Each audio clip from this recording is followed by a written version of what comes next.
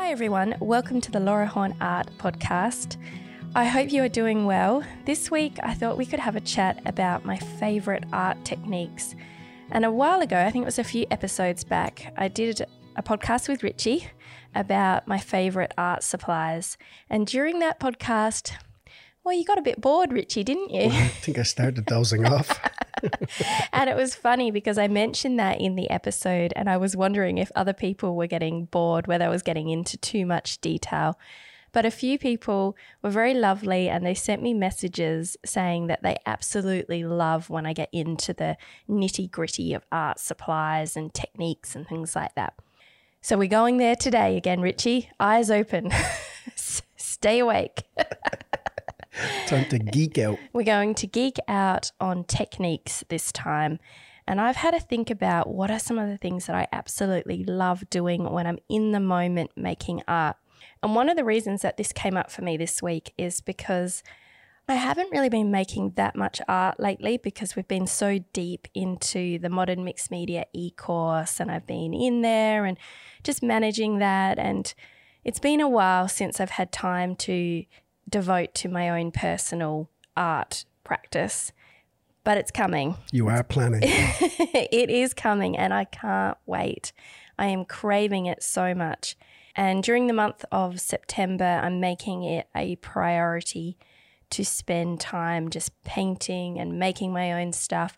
I'm even thinking about having a bit of a social media break. I just feel like I need to go into the creative cave for a while. I've been thinking about what I want to do during this time. One of the ways that I guess, start a new body of work is to think about process, to think about what it is that I actually enjoy, like when I'm creating. And that's what has got me thinking about techniques. Yeah, well, isn't that the most important thing? Like the most important thing is to do what you love. Yeah, it sounds so simple, but sometimes we get caught up in wanting to create work that impresses other people. Yeah. And that's one of the reasons why I've been thinking about having a social media break as well, because I feel like sometimes my art gets influenced by the fact that I'm going to post it on social media.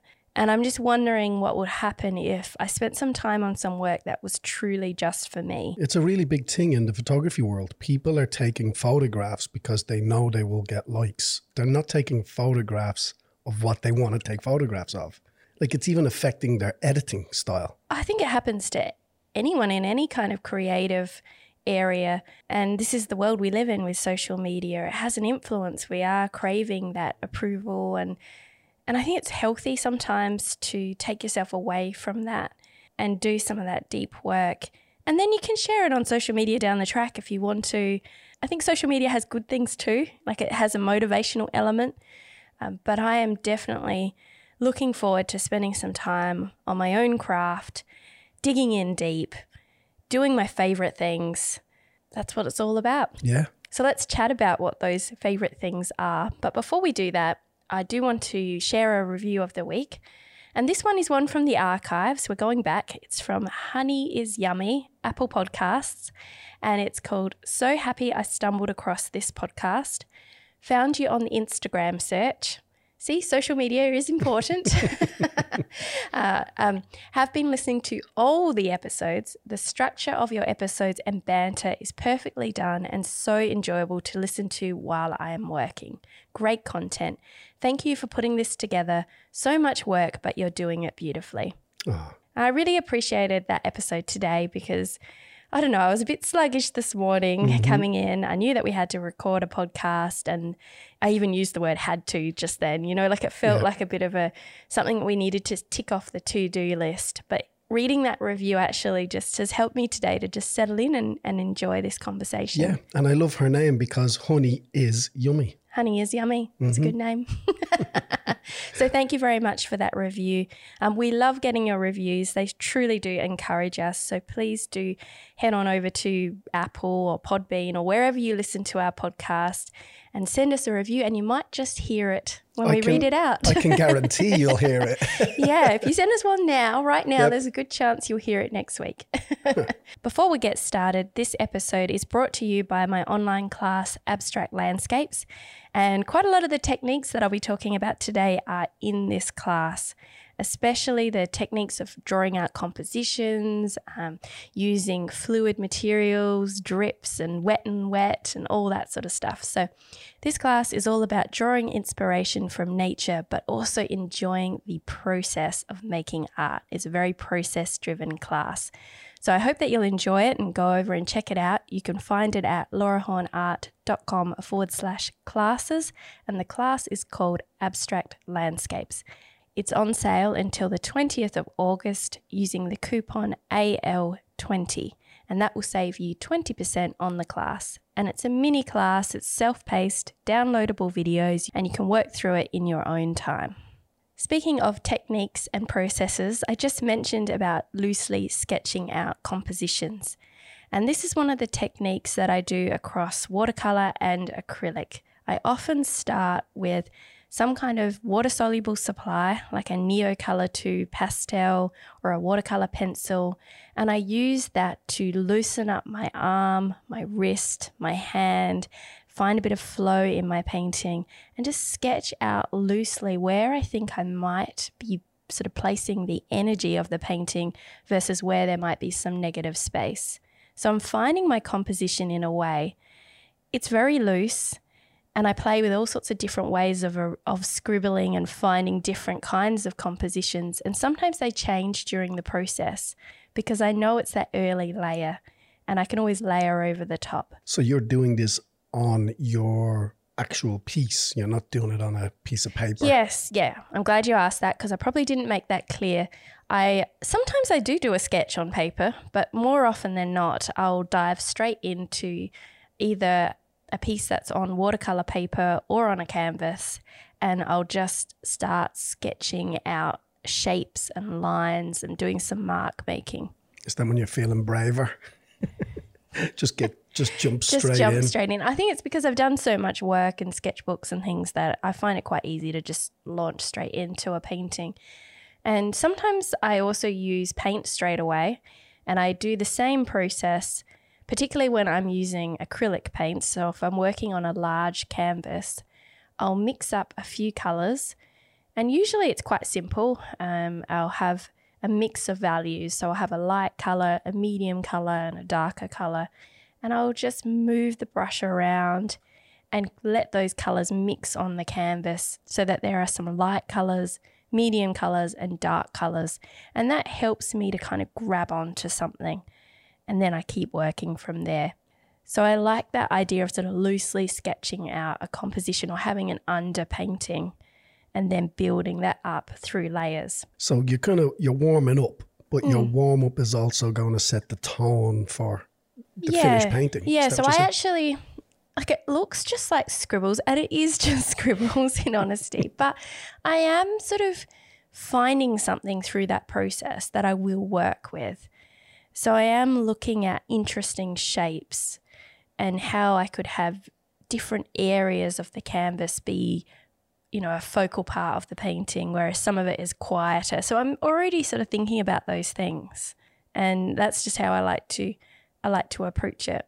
When I'm sketching with a pastel or a pencil or something like that, I do use water-soluble supplies because that way they kind of melt into the next layer, so they're a bit more forgiving in that sense. So things like Neocolor 2 pastels, watercolor pencils, those sorts of things are my go-to tools for this exercise. Yeah, this part of the process. Yeah, you don't want to be warming up with permanent marks. Well, you could do if that's the way you work, but maybe it helps me to be braver because I'm not so worried about it as being part of the final outcome. And that leads me on to the next technique, which I've put down, and it's very broad. The technique I've mentioned is layering, but I have come to realize that all of my paintings take quite a long time. And we've definitely noticed this when we're filming classes. And sometimes I wish that I had a slightly less layered process because everything I seem to do, it doesn't matter whether I work on watercolor paper or whether I'm doing an acrylic painting, there's a lot of drying time. It looks great though. Layering looks great. Yeah, but I enjoy that process of building up depth through layers and being able to see the underneath layers shining through the top is something that I particularly enjoy. And when I work in watercolor, I work from light to dark. So I start with my lighter colors and then I gradually build up with medium value colors and then darker colors so that you can still see those light areas underneath sort of shining through. And then I might put like a pop of a bold dark color in the very final layer, because when you are working with watercolor, it's difficult to layer a light color over the top of a dark color. So that's why I work in that way, where I build up slowly light to medium to dark. And then you've got all these little subtle details in the background.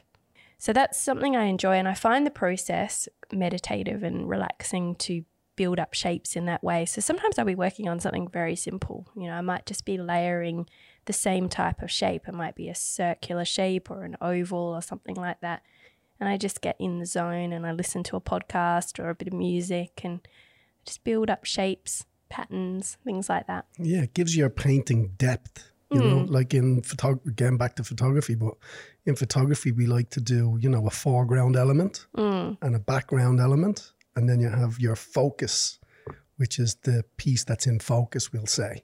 And I like that, especially when you do your leaves. It looks like a real tree, you know what I mean? Like it's almost like having a foreground element, like when I come in with a botanical over the top of that background and I bring in like a branch or something like that. But it's funny when you mention that about photography, and this is a little bit off track, but it just made me think about it. I remember a few years ago you teaching me about this idea with photography of having a foreground element, and I got really into taking photographs like through trees and things. So you'd have like a little branch in the front and then I'd pop my painting up and I'd take photos in the garden where you'd be looking through and have a little foreground element. I'm wondering if that makes sense. Does that make sense? Yeah, you're framing your... Yeah. So it's interesting the way these ideas cross over, and photography ideas then you can use in your art as well. And there's a lot of the same principles. Even to this day, all the composition rules of painting, they're all photography rules. Even the name of our lighting, some of our lighting is named after painters, like Rembrandt lighting. Yeah, because we created a composition video recently for our e-course, Modern Mixed Media. And this is a video that I've wanted to create for such a long time, but it's such a big topic. And I have to admit, I felt a bit overwhelmed by it. And I didn't want other people to feel overwhelmed. So I didn't want to contribute to that feeling by creating a video that just makes you go, oh my gosh, there's so many different rules and structures. And I just worried that people would come into a painting thinking too much and overthinking it. So we had a good chat, and we really we brought it back to like very simple ideas. And I felt that it was important to me that I created a video where I only shared the things that I actually use in my art, because I went onto YouTube and I had a look at things, and there were all sorts of structures and ideas, and I had to be honest, I had never used half of them. They're not things that I think about, and I certainly didn't know the name of them anyway, like as I was working. So I didn't want to create that kind of video where I was talking about things that I actually don't use at all. So when I took that approach, it made it so much easier, because there's only a handful of things that I use on a consistent basis when it comes to composition.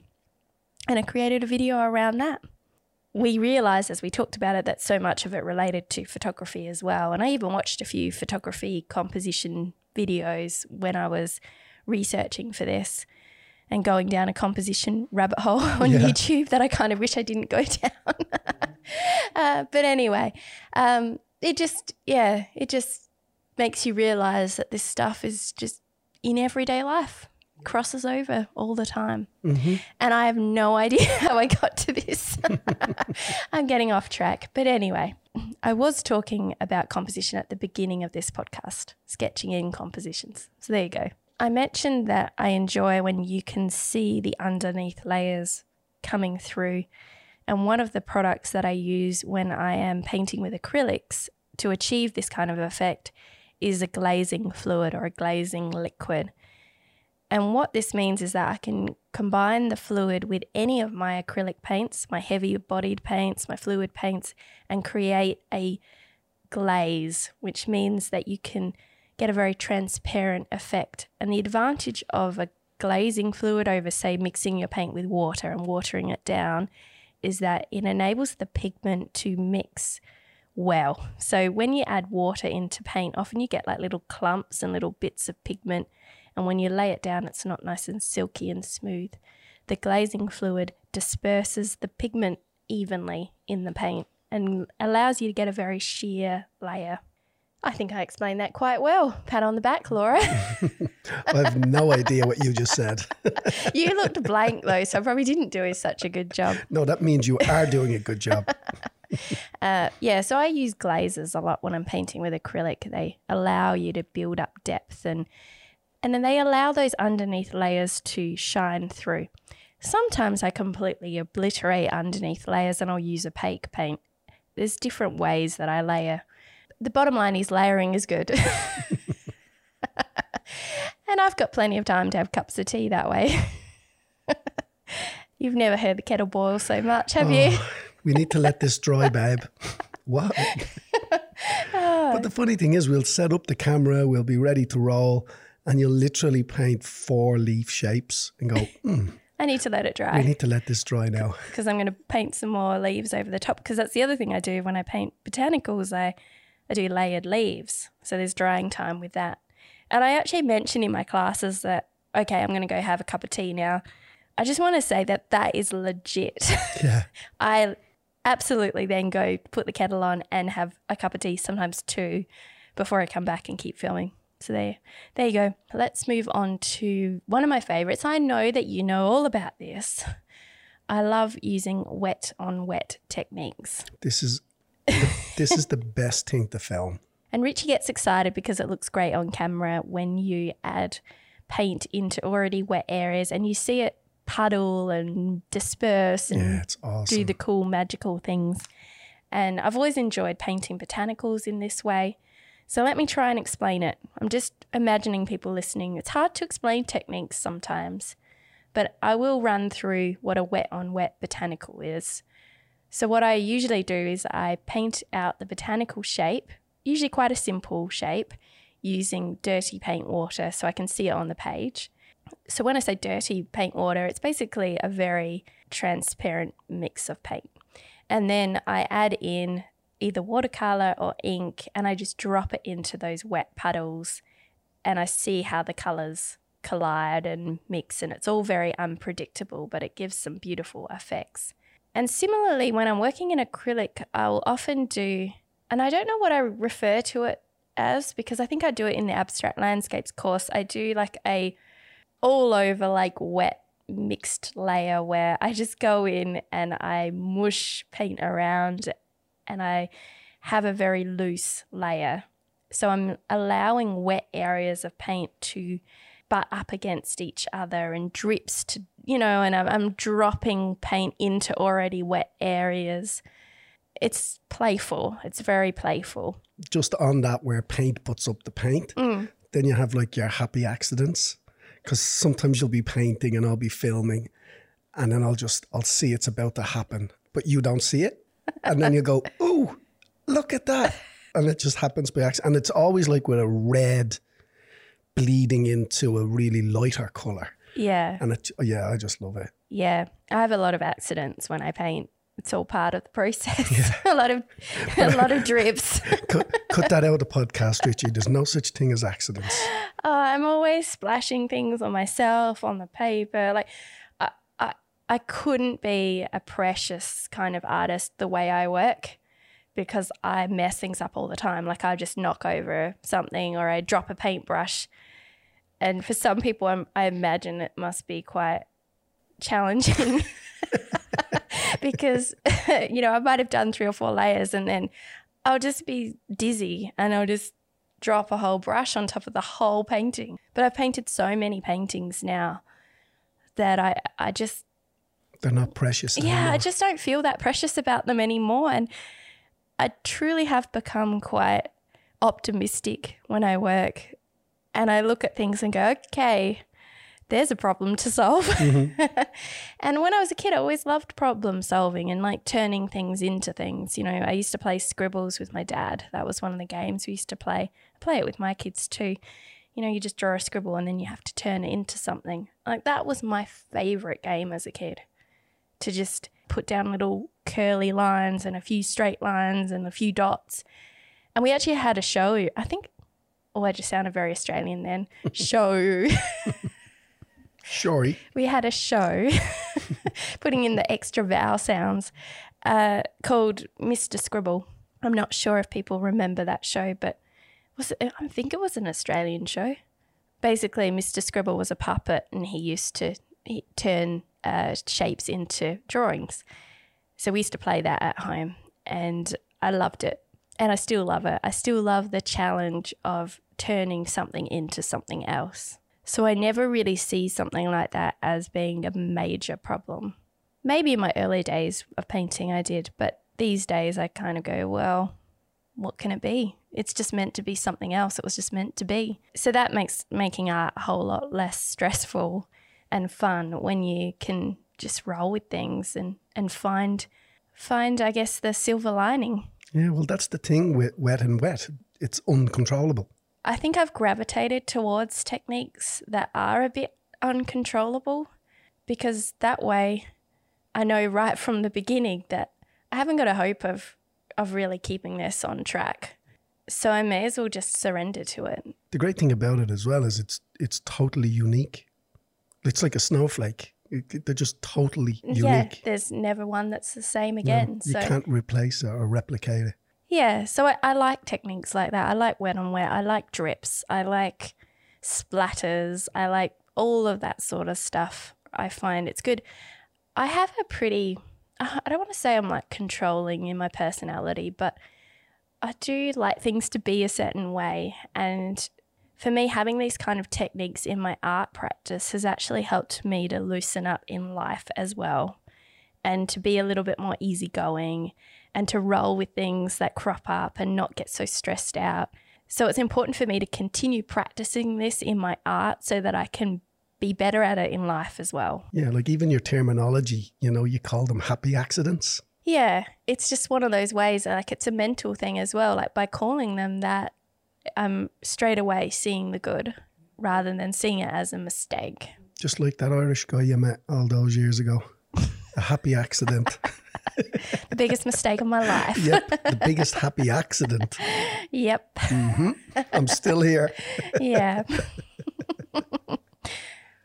It's the only way I can actually get up in the mornings and take one step in front of the other. He's still here. I just have to call everything a happy accident. Happy accident. At least you're not calling me a drip. Oh, that'll be next. That's next. You look like a bit of a drip this morning. No, I don't. What are you talking about? Not now, but you did. I did, yeah. Well, I just got back in from training, so. You got ready you were going to go from training straight to the studio, and then you came back because you realised you looked like such a drip that yes. you decided that you would actually get dressed properly. Dressed. Yeah. And this is another side note. That's something what we try and do, don't we? We actually try and get dressed for work. Yes. It's so easy to not have to. Often I don't see other people, so I could come here in the messiest of clothes. And I know that I paint and it doesn't make sense to wear nice clothes when you're painting. But I do a lot of watercolour work, which is pretty forgiving. Even when I splash it all over myself, it washes out of my clothes, so that's a bonus. But there's also a lot of days when I'm not painting and I'm working on my computer and doing things like that and doing things to do with the podcast and the courses. And I find it helpful to get up and get dressed every day. And you're doing something you would rather not do. So it's kind of like a little win. You get up, you make your bed, get dressed. Actually, it's funny you should say that, because on the admin days, which I don't particularly love, but one of the things I do love is that on those days I'm not painting, which means I can wear the clothes that I really like my fancier clothes, and I put my jewelry on and I get dressed up for the day. And I actually really enjoy putting like my outfits together and wearing different fabrics and patterns and textures. And that's a big part of what I enjoy, because when I choose things, I choose those vintage florals, for example. So I have a whole lot of skirts that have floral patterns on them, and it brings me a lot of joy to wear them. So even though I don't like doing admin, the bonus of an admin day is that it's a day when I can get dressed up in all my things that I love. So there you go. Another completely random part of today's conversation. But it's a good bit of advice. Yeah. You know what I mean? Like if you're stuck doing something that you don't really want to do, well, take control of something you could control. Wear something nice that makes you feel good. Yeah, like I love earrings.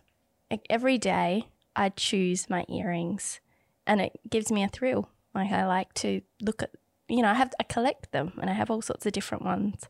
I don't actually have that many. Hint, hint. What, you want me to buy you earrings? No, actually I don't. No, you don't. I want to buy myself earrings. Yes. Okay, Buy moving your on. own earrings. Moving on. I just like earrings. So the next technique that I wanted to talk about was etching and scratching into things. I think it's a fun process. You have wet paint, you grab a stick or you grab a comb or something like that and you just scribble or draw something into that wet paint. I've always liked etching as a technique, and I particularly loved it when I discovered there were specific tools out there for etching called catalyst tools. Sorry, I've got a bit of... Sorry, I had a bit of snot in my nose. Oh, I thought you were getting emotional. Please don't put that in. I was like, what's she crying about? I was like, why are you crying? What's so good about etching? I just had a bit of a runny nose and I just like...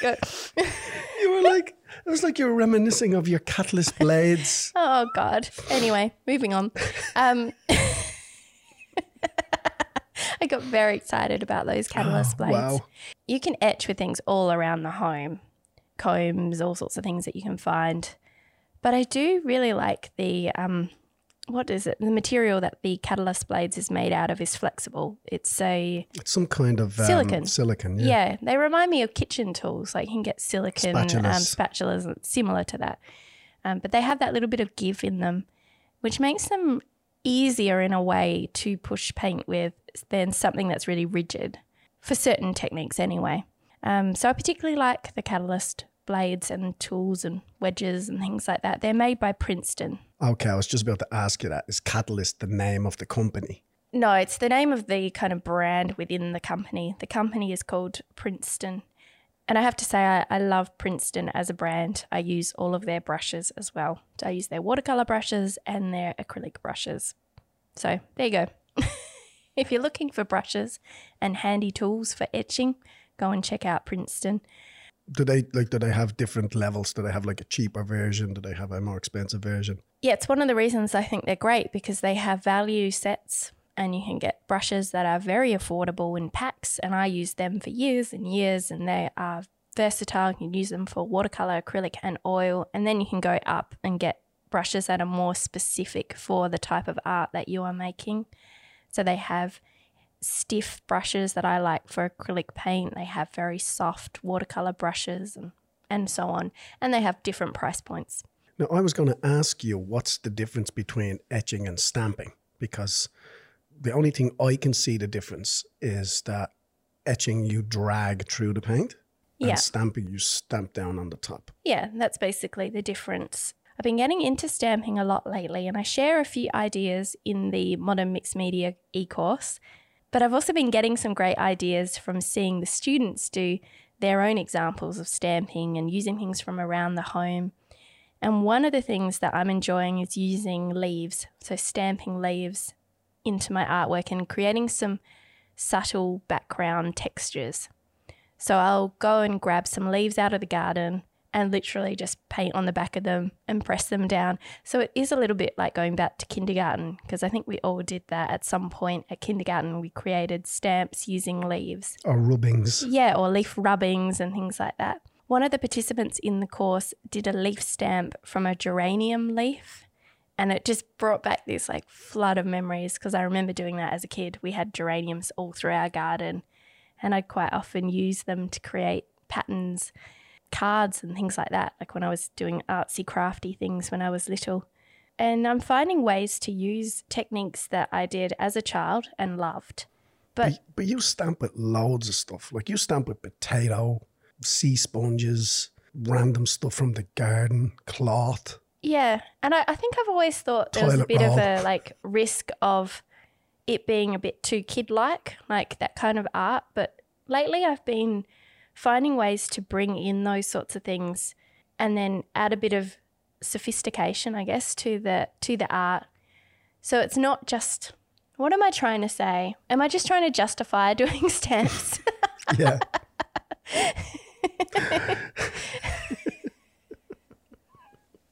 Let's leave it at that. It's a leaf stamp. It's a leaf stamp. You probably did it in kindergarten, but it's cool. If you haven't done one in a while, go back and do one. That's what I really want to say here. Yeah. Okay, I'm sure there are other techniques, but these were the ones that sprung to mind when I had to think about this today. So when I go into my artsy cave in September, I am pretty sure that I'm going to be doing plenty of scribbles and loose sketching, working in layers, which equals plenty of cups of tea. I'll also be doing some wet on wet, getting that nice fluid feel into my work, and of course, etching and stamping. And I think I'll be hunting down some new tools that I can use, particularly for the etching and the stamping, to see if I can come up with some new effects in my work. So just thinking about those things is a way of me getting prepared and excited for the next creative phase. So I think what I would suggest for people who are listening is if you're feeling a little bit blocked or stuck at the moment, maybe step away from the outcome of your art and think about what processes you enjoy. So what techniques do you like? How do you like things to feel and sound? Some of the techniques that I've mentioned today, I love them because they make a noise, like a cool sound when you scratch through paint or rustle papers. And sometimes it's that, what's the word? I'm trying to think of the word for like when all your senses are heightened. Sometimes it's that I'm craving, that feeling of like the sounds, the look of things, all of that. So go back to your process. Go back to the techniques that you enjoy. Or if you are just starting painting, try different things out and notice which ones you enjoy the most. Well, I hope you enjoyed this episode. I have to say, Richie, you stayed awake the whole time. Yeah, eyes You're wide in open. there. Mm-hmm. You might even want to try some of these techniques out. You never know. I'm getting back into my camera and my photography groove. So I'm... You're getting back into the creative cave as well. Yeah, and I've a couple of private projects in the pipeline, and I can't wait to get started. Super. We did talk about the fact that we wanted to both get back into our own personal projects after we finish this course. So I'm glad that the seeds are being sown at the moment. So for everyone listening, I just hope that this episode sparks something and encourages you to go and play and enjoy your art today or this week or sometime very soon.